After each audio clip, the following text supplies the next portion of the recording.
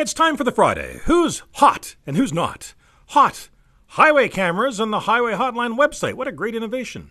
Not. There aren't enough of them. We need more, especially between Regina and Davidson on number 11. That highway can feature several different weather systems on any given day. Not. Secrecy in the Western Hockey League. The Swift Current Broncos coach was suspended this week for something that happened at practice. Gee, what happened? None of your business, but please, buy some tickets. Hot. Premier Moe sets an example for us all. Apparently, we only have to pay taxes and obey laws that we agree with. Good to know. I'll keep that in mind the next time I have to pay tax on a used vehicle that has been taxed previously, something I consider unethical. And finally, hot. Grey Cup weekend.